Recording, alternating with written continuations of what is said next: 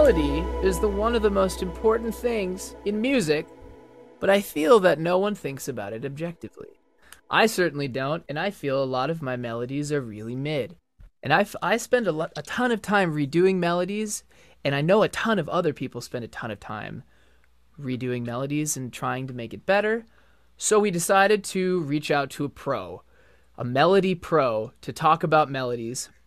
So we're going to talk shop with our new friend Logan and hopefully help you make use of yet another very important tool in the tune shed. Hey everybody, welcome to the Tune Shed, the workshop for everything music from history, theory, creative process, production, you name it. We're here to become better music listeners, better creators, and better music lovers. I'm your host, Mick Blurry, and I'm here with my dear childhood friend and professional musician, Marty Gray, and also our new friend, Logan Grime. What's up, guys? What up? Hey. Welcome, Logan. Thanks for coming on. Appreciate it. Thanks for having me. Heck yeah. Well, melodies, where to kick this off, I guess. I found you on TikTok and your amazing storytelling and talking about melodies while scribbling on a pad, and which is hilarious because as you scribble, I'm like so fascinated with what you're saying, and somehow that catches my attention too. And yeah, I'm glad you're making time for this. I'm excited to hang out. Thanks. Yeah, something that's interesting with that concept right there, right? And I didn't realize this until somebody had pointed this out to me, is that was just me being ADD and like scribbling on stuff while talking. And someone which we'll talk about later, but someone said, "Oh, that's a visual underlick," which is a word that I made up. And I was like, no, I'm just messing around on camera. But it turns out that the concept of talking to somebody, right? I'm looking at you guys right now. If I'm talking and then I take these keys and I start talking at the same time, you're focusing on what I'm saying. And you're like, oh, there's something also happening at the same time, but I don't need to necessarily pay attention to this. Eventually, it'll just sort of tune it out. And that's the same exact way that melodies work, right? You can still listen to one thing and focus in on it while something else is happening at the same time. And that's sort of a visual way of representing that. Whoa. I'm hooked already because I I had no idea how to conceptualize that in my mind because I know that you're good at storytelling because you talk about storytelling and how melodies capture you, how they become memorable. And I was learning those things from your videos. And then I was watching your hand just scribble in a circle and just like listen to you as you said that. So that's cool. Visual underlay, that's nice. Yeah, I mean, melody and melody's the biggest one. I think that is it's not like a physical thing. It's just like your awareness on something. It's like you can't see songs until you see people come together and sing songs. Yeah, totally. And that kind of goes back to your point that you're making in the beginning, Marty, like how it kind of feels intangible. Like when I write melodies personally, I just sit down and just go until something is like right. And I don't really have a way to think about it. And maybe that's what the sort of tools that you kind of get at are, like ways to sort of conceptualize and start that process and, have something a little bit more foundational than just, I'm going to find something that I know is good. Because I think we all can hear a melody and say, that's a catchy melody. And we can all hear a melody and be like, that's a good melody. And that one is a little crazy and I can't remember it. But like, what are the elements that make it that way? It's a great statement that you stated, and that's what's so funny about that, is that because you can recognize it as a listener, you can recognize it as a creator. Like the trick is to be the listener and lover of the thing as fast as possible. Like how do you do that as quickly as possible from idea to, oh, I'm just a lover of the oh, that's catchy, right? Why is there a gap right there when you can recognize it in somebody else's music, but then it can be trickier to understand when that's happening in your own music. I think I understand that now, but there's been many times where I didn't know what the hell I was listening to. I'm just like, this just sounds cool. Mm-hmm. Yeah, and I feel that a lot of people who try and write music, especially for their own voice, we get stuck in these sort of like mid melody patterns. And I think it goes back to the way that people sort of think about melody, or the way that people try and go about the philosophy of writing one. Like the way that most people write a melody for a vocal is by listening to the song and being like, sort of humming it to themselves. Da, na, na, na, na, na, This would be kind of cool, and then it's just sort of develops from there, and it can feel very like like a phantom, like you're chasing a phantom almost. Definitely. And I can say too, not being a good singer, that there's plenty of melodies that are good and still in my limited range that I sing and I'm like, I love this. And then I go to write a melody and I'm a lot less comfortable exploring with my own voice. So I'll try it on the piano, but then I'm kind of not comfortable translating between the piano. So all these other lenses are on that keeps me away from what you were saying, Logan, is like, oh, that's a melody that's really good. And I found it and there it is. Let's just start loving it, start remembering it, all those other aspects. Yeah. Yeah, I think the way that music is taught right now and has been for a very long time is very fascinating and very no, I don't want to say backwards. I think it's really incredible to watch someone play an instrument that's really prolific at it. However, when it comes to playing an instrument, people are taught just to get better and better at playing the instrument. Let's play faster. Let's play more in time. Let's play in different scales on the piano, right? That's to be able just to change keys automatically. That takes a lot of skill to be able to learn how to do that. And so there's a lot of things that are taught on instruments that don't help one further their ability to resonate with humans. And what humans resonate with is things that they can sing within their own consciousness and their brain, right? Melody is just an organization of vibrations. That's why melodies can be recognized if they're pitched up or pitched down, or they're sped up or slowed down, right? That's what the composition works this way, that way, because it's the organization of the notes. It's the organization, it's the rhythm, and it's the literally the frequencies in relationship to one another. It's not the frequencies as their own, it's the frequencies in relationship to the other frequencies. And so that's why it is a universal language. That is why it is the most unifying thing that exists on Earth. There is nothing more than that because it transcends language. Because people in different languages can sing along. You can be like 2 years old or 120 years old. And when it comes to instruments, it is not even. It doesn't. It would appear to me that it is not even taught. And I've I went to school for not for I went to college for music production, and I took some music theory classes there, which were really awesome. Taught me a lot, and I have a lot of friends. I went to Berkeley, and that type of thing. I know a lot of really great musicians that play, and I see how they're limited by their ability to play so well. Like Rick, they can play because they can play so much.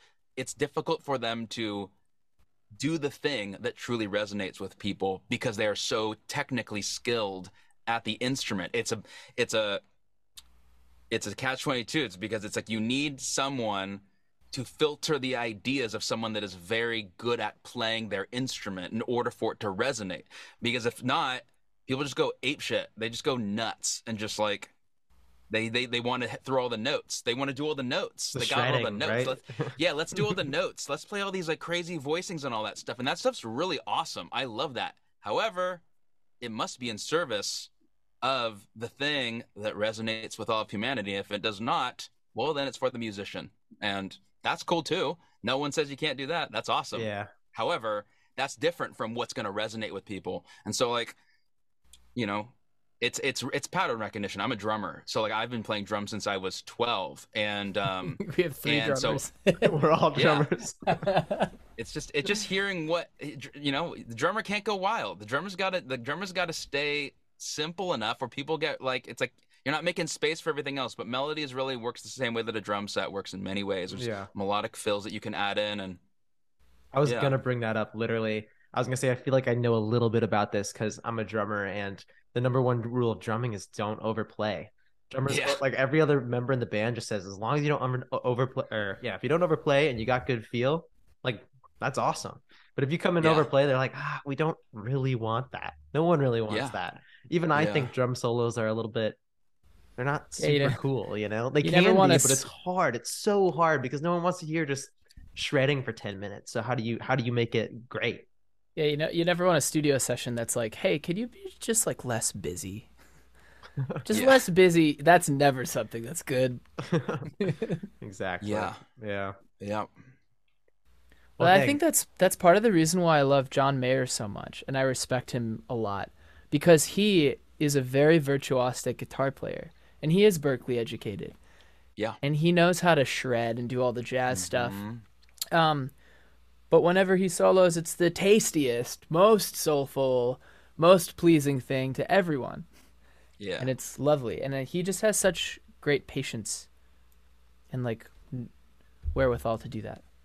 Yeah, it's John Mayer is such an interesting case because he it's so funny, like his path was like understanding and learning and like becoming really incredible at the craft, entering in through the pop realm and then revealing his actual ability in a technical sense on the guitar, like a couple out, like slowly but surely. I mean, it was sort of there from the beginning, but really starting to hear it with like John Mayer Trio and stuff, and sort of really hearing like this guy can play. I mean, now it's like this dude can play so well. He's playing with the Dead, and that was tastefully done and also smart. I mean, he understands the difference and understands when to show it, when the time is right, and when not to do it. And he's a great example of dancing the line, but knows, but he can go there. He needs to go there. He can go there. It's cool because a lot of Agreed. this even goes beyond melody, where it's like that's kind of one of the key parts of any music making. It's discernment, right? You're making decisions about when to put something in or not, and what to put in, right? And so it's kind of like overplaying is almost an oversimplification of it. There's all sorts of decision making that's happening, and it's all about being tasteful, whatever that ends up meaning. Yeah, yeah, for sure. Like how to, yeah, how to be tasteful with that. I mean, I guess that's the individual's creative expression is being able to sort of do the thing that's universal, and then to be expressive at the right moments and to pull back from that. And I'm always when I see a live show, I'm always thinking about the arc of a show and how it's like Right. how can you reveal it's like if everything comes out swinging out the gates, if the show starts at a 9, well then a 10 isn't that far away. So it's like how do you do something that's incredible at a 3 so that the 10 can be at the end. um Right. That's that story arc stuff. yeah. That really, I mean, I feel like stories are the other part of that universal language where we all kind of relate to that arc in some way. Yeah, I've been thinking a lot about that lately. Just and this is an yeah. I was thinking about it with this concept of moments versus shots. Someone like on social media was talking about this, and that's usually something I don't hear those words next to each other. And a moment being a thing that's captured. Like I watched this TikTok the other day of it was at a bar in London, and there's like a cover band playing on stage, and they're playing Green Day, and a man comes out of the audience and grabs the microphone and starts singing into the microphone's basket case. And the singer is like, she's like what the hell? It's like freaked out. It's Billy Joe Armstrong from Green Day on the microphone, and he sings the entire song, and she's singing with him into the microphone. The whole entire place erupts. It's insane. It's a moment. It's a thing that you weren't there. It happened. It's a real moment. It didn't matter if there was a camera rolling or not, but the camera happened to be rolling, and the camera happened to have captured it, and you happened to see that this thing happened, and you weren't there. The closest you can come is watching us through this video, versus a shot is maybe a it's like a B-roll shot, something that you plan for that you can do. It's not the same experience. Like a moment is John Mayer playing on stage, and like he does this individual solo that happens on this one night. The Dead's a great example of this. Plays this one moment that happened, and you had to be there. And if you weren't, you weren't. And that's what makes it so special. And that's where someone expressing themselves through their instrument in that particular way is incredibly powerful because it's a one-off, and it's like you're watching them speak through their instrument, which is its own magical thing, distant to me than like crafting a song like that's meant to be listened to many times. That's different, but it's also equally cool. When you merge those things together, you can get the best experience ever, where you can sort of take something that foundationally works and then expand out of it into something that is of the moment and is like life-giving right then. So Yeah, make set your songs up to make moments, right? It's just a yeah. deeper level of connection. What I'm hearing is that's a deeper level of connection. I feel like not to get into the, oh, technology, this, that, but it does feel like we're in a moment here where everyone's sort of seeking those types of kind of like rare connections or special things where they get to really feel something or connect to something. Yeah. Those are my favorite things, at least. Yeah. Kind of Something that feels real. brings me back to Humphreys McGee concerts. It's like a for those of you who don't know Humphreys McGee, they're another jam band, and the sort of a joke among fans is like, "Oh, you weren't at that show? Oh man, it was crazy! Like they did this thing. It's not even worth explaining." Yeah, I was gonna It's like, sort if of you the talk to jam anyone band who thing. likes fish, it's the same Yeah, thing. of course, same thing. Yeah, there was this Yeah. solo, man, like the solo guitar solo, and then like the blue lights. It's just not even worth explaining, man. You just had to be Yeah. there. True story. Yeah. I've Yeah. talked to three distinct fish heads, one in a bar, one in a sauna, and one on the street that were telling me about fish experiences. And Yeah. all three of them at one point during telling me said it's not like it was religious, but it was just kind of a religious experience. Like they all use that word religious at one point. Yeah. But kind of like shamefully. They're like, I didn't mean it's like, no, Yeah. you had a moment, you connect, like they pulled Yeah. you It in and feels they made it so happen. special, though. It feels so Yeah. incredibly special to know that it's never going to happen again. That That's it's right. happening Yeah. in front of your face in real time and Yeah. it's all just made up. I'm teasing, but Yeah. it's Cool. epic. Yeah, absolutely. Yeah. Yeah. The band I've probably seen the most live is Dave Matthews Band. That's probably the band that I've seen more than any other Yeah. band live. Wow. Strangely enough, you want to know my extremes? The band that I've seen, the two bands I've probably seen the most are Dave Matthews Band and Hanson. Huh. Huh. Okay. I'd That's say Blink 182 probably right under that. ooh, I would love to see Yeah. Blink 182. Yeah, I'd love to see Yeah. Travis Barker Yeah. walk Yeah. that line between busy drumming and just punk drumming. Dude, that You know? Travis Travis just definitely sometimes goes overboard with that for sure and has for the last 15 years or so. But it's Somehow okay people because he's love him. him for it. People Yeah, love we're him. all drummers and we're like, yeah, it's all right. It's cool when he does it. And it's punk Yeah. too. It's It is punk. punk, yeah. It's over the top. Yeah. Well, anyways, I Logan. was Oh, yeah. sorry, go Go ahead. ahead. Oh, I was gonna say I was listening to I was listening to Travis Barker isolated drum track today in the car. Actually, it's like on YouTube. That's the last thing I was listening to. Um, someone had like pulled the it was like not it was the real thing, but it was like someone had isolated the drums Yeah. from it. But I'll just turn that stuff in it's like as close as I can get to hearing the drum stem from the song Anthem Part 2. I just wanted to hear the drum parts, like one of my favorite drum parts ever.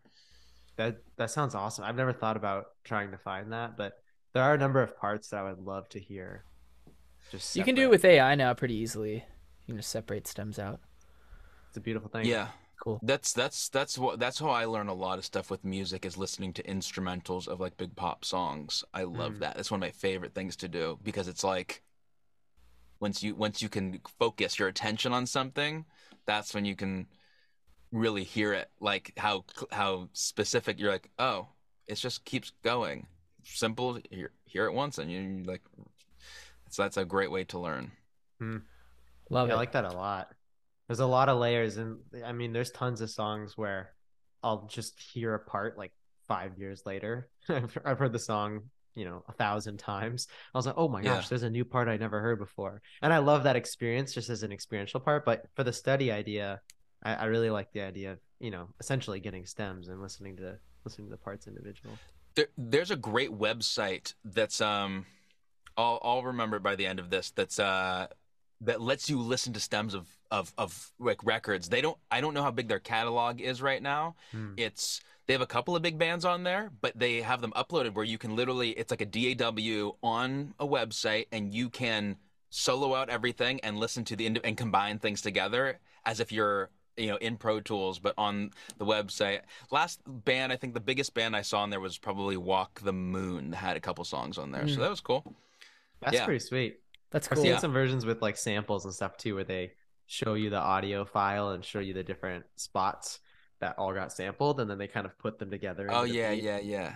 It's a beautiful thing Love to that. visualize. It's so cool. Oh yeah, It's a great yeah. learning tool. But yeah, Logan, I So was gonna say I wanted to I found you on TikTok. We've been hanging out, we've been talking, but I wanted to learn just a little bit about your history, with music from as early as you can remember to today. Like how'd you get into this stuff, and yeah, where'd you end up today? Well, my dad was a songwriter and really great songwriter back in the 80s, probably in the early 80s is when he started writing songs, and he had a band, and he'd sort of write songs on the piano or on the bass or on the guitar, and he'd bring them to the band. The band would bring him to life. My dad was sort of the ringleader of that and was the lead singer of that, and they were playing locally and selling out shows. Nothing crazy, but they were really doing their thing. They had a recording studio in my grandparents' garage and had invested a bunch of money. Some of the stuff in this room is from that space. There's a computer I have. Oh, it's under here. That's from that time. They were using, they were doing MIDI on their keyboards when MIDI came out in, I think, 1983 or so, Yeah. and 84. And yeah, so my dad was like, he was like a rock star dude, like straight up. He didn't have like a crazy live voice that you would like compare to like whatever, Def Leppard or something. I don't know. But he was a really great songwriter. That's what his thing was. Um, and so he was doing that. My sister was born in like 1984, I believe, 85, 84, 85, and then I was born in 87. And then my younger brother was born 2 years after me. And so around that time, my dad, they were like partying and stuff. My dad had a trickier time with like drugs, where like people would, maybe the band would do a little bit and then they'd stop. My dad would go harder than everybody else. And he was also kind of an insane person, to be quite honest. He was very sweet, super creative, mega creative dude, but he was also just hot tempered kind of guy. And so he so the band sort of like faded away. Like they had a couple opportunities, the band sort of faded away, and my dad was and he sort of I think he really needed the support of everybody in that band and the members, because he had a lot of members in the band. Like it kept growing and then shrinking and growing and stuff, and he's just trying new stuff, very modern technologies that they were sort of pulling off in their projects and in their recordings, which were multi-tracked recordings of their songs. I have tapes. I have like tons of these tapes right here on these reels of all the tapes, That's all so multi-tracked out, many cassettes and all demos and stuff, and just hundreds of lyrics from him. And but around the time that like I was born, they were doing music, and then they sort of slowed down and they weren't really doing stuff anymore. And he sort of popping here. It seemed like it was sort of this progression of where he was sort of just not making music anymore. We had all of our like music equipment in our home, in our garage, but it's like weird because I grew up with knowing that my dad made music, but he didn't really do music at home. I wouldn't see him really do it that much, but I knew that he did. And he had long hair. He's a short guy, but he had like long hair and was just like never going to cut my hair. Like he's going to be a rock star till the end. But at the same time, his sort of like relationship with depression and drugs sort of got the best of him. And so he just wasn't doing his thing. He wasn't doing his magic thing. And so he didn't really share a lot of music stuff with me by showing me things, because he was really great at writing, very good at writing melodies, very good. But he didn't share that with me because I think his relationship with music sort of became like a painful one. And I think he sort of committed himself that if he wasn't going to be super successful at doing music, like with his band, that he was not going to be happy. And he was happy in his family, but he was also like pained by that, which I could imagine, right? Think about that. No internet. The way that you have to get big would have to be like the traditional way. You get like signed to a big record label and do the whole old school thing. And that just wasn't happening. He started a music publishing company, tried to do that, and that didn't happen because he saw the value of the songs. And then I started getting interested in music, early on, where my dad would sort of buy CDs and bring them home of singles that I loved, like Eiffel 65 Blue, or like Chumbawamba Tub Thumper, or some stuff from like the Men in Black soundtrack, where I would just basically sit and listen to a song on repeat like 100 times, like on my headphones, just nonstop, and just get really obsessive with specific songs off of records. and or off of albums. And so ultimately, when I was about 12, my dad brought home a new car, this like purple Xterra from Nissan, and he brought home there was two CDs in it. There was a Blink 182 Enema of the State, and there was this band called Lit.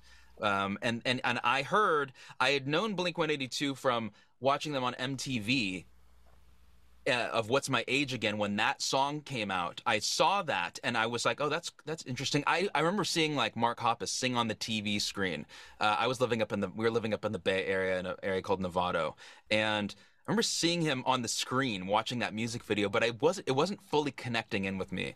But then when I listened to that album and I heard the song, I listened, I think, to the whole album and listened, because that's what we would do then. We would like get the CD and listen to it all the way through. When I heard the song All the Small Things, when I heard that song, I immediately began to create music. Like I basically heard that. And the second I heard that, I was like, I never heard anything like this before. And immediately I wanted to play because the drum part in the song, like I was in. And so my dad had all these like drum pads and things from like his band and stuff. And I still have the drumsticks like in this room. And I just started like tapping on stuff and just hitting and playing along, really playing along to the songs because I just loved them so much.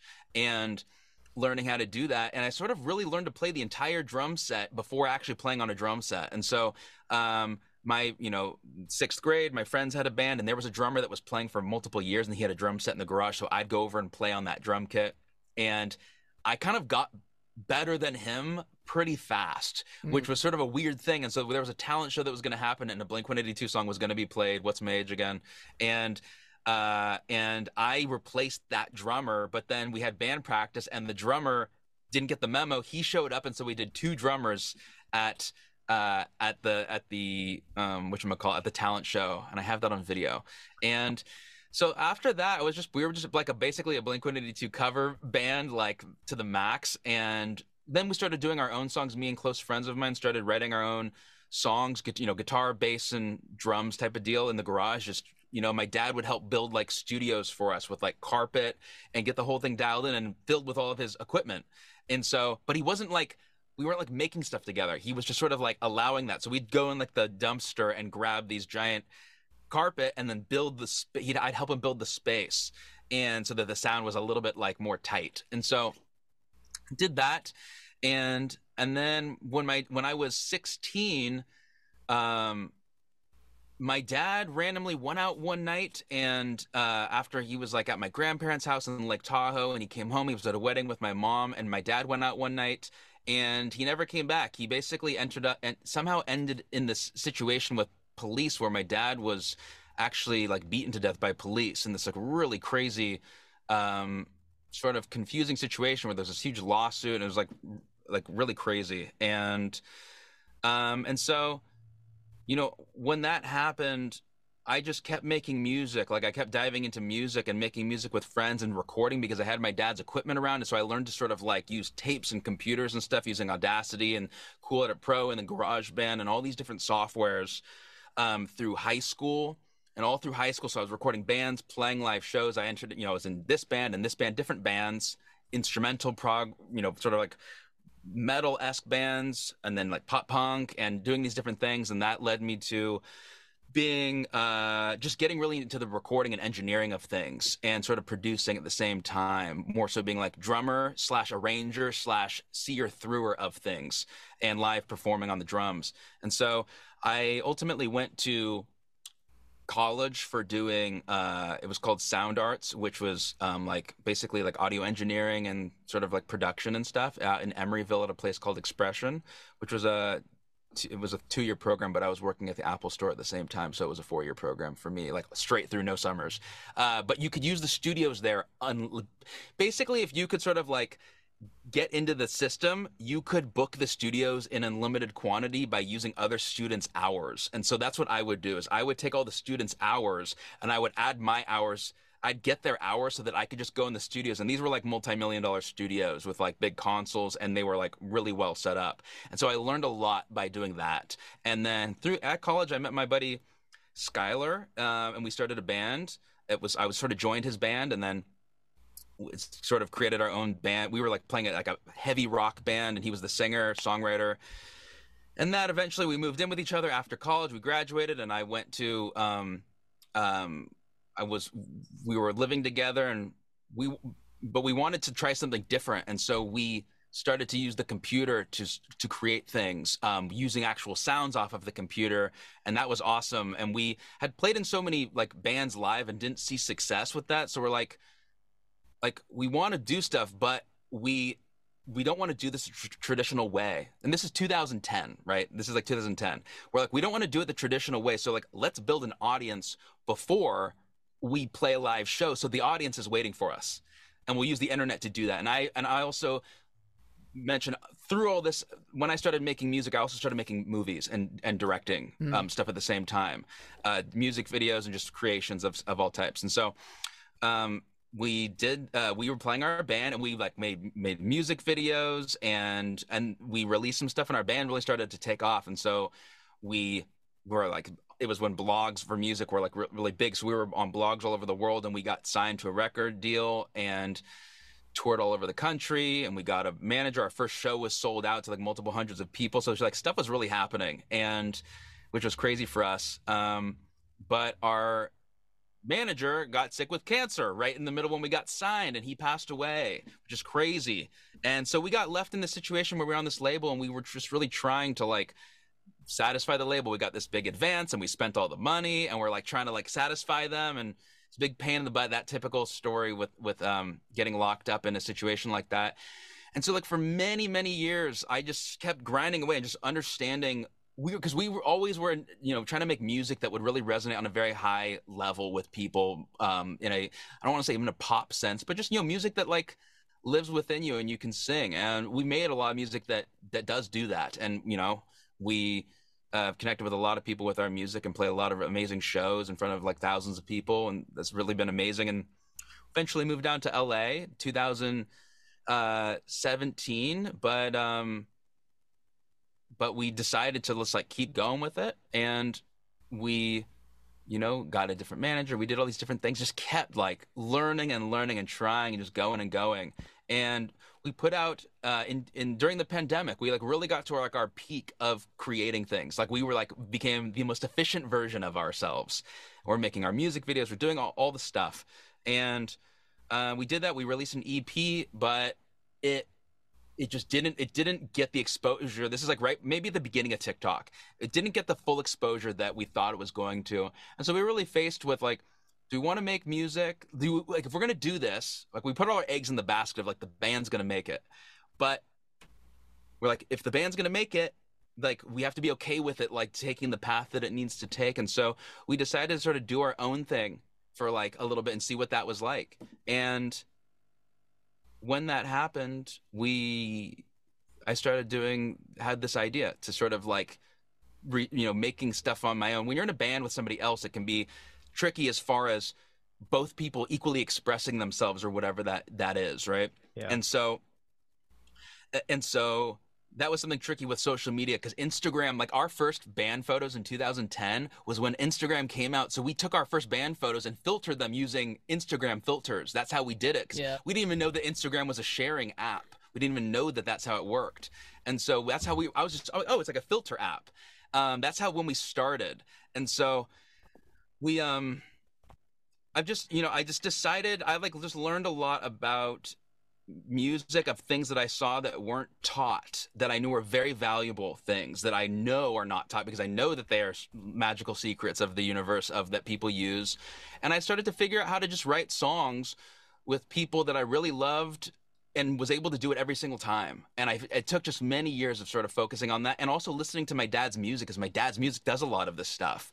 And I listened to it in my head for many years and hadn't cracked open those records. And so I cracked open those records and got them transferred and decided to like, eventually I'm going to release those songs as modern productions of those. And I've had ideas about how to create interactive songs where you can sort of change the singer or the music production in real time. And how do you crowdsource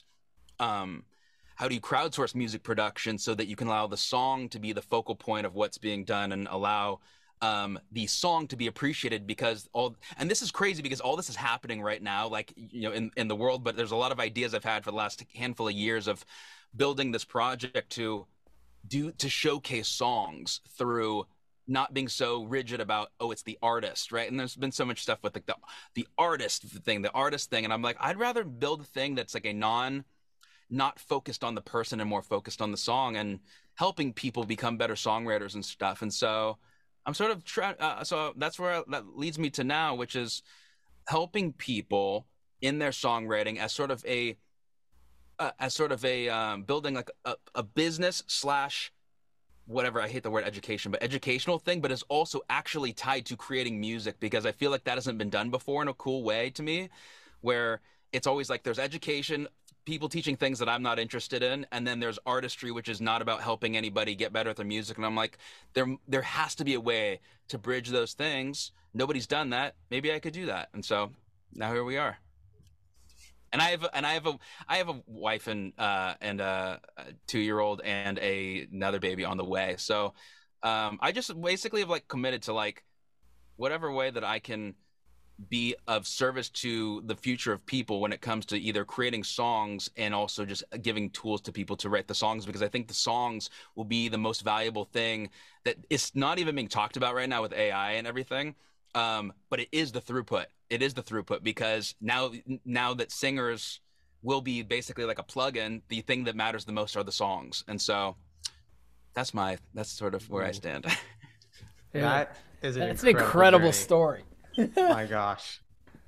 And it's like, it's the one thing that's clear to me is it's like, that's your journey. Like that's embedded in your life. Like that's what I'm hearing is, this is your focus, and it's taking all these turns, and it's just cool to see someone so dedicated to that, just, by the way that your life went. It's amazing. Thanks, dude. Yeah, it's cool. It is. I know the time's running out, but it's. I like to look at it. I like to look at it as and we can talk about that as far as what I see the future of music being, which I think Yep. is something that's a lot bigger than sort of.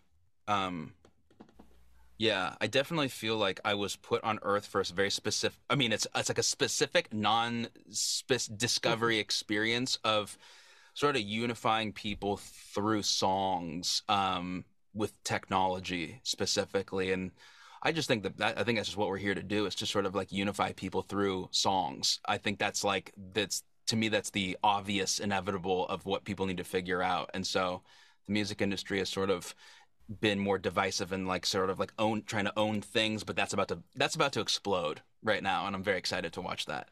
Oh Yep. my gosh. I have a very similar spiel about that whole Cool. thing. Yeah, about like copyright and ownership, and I Yeah, can't maybe- wait. I can't wait for it to crumble. It's gonna be really fun to see. I'm with you. I'm very with you. Well, here's what we'll do. We're gonna hang up and restart, and Okay.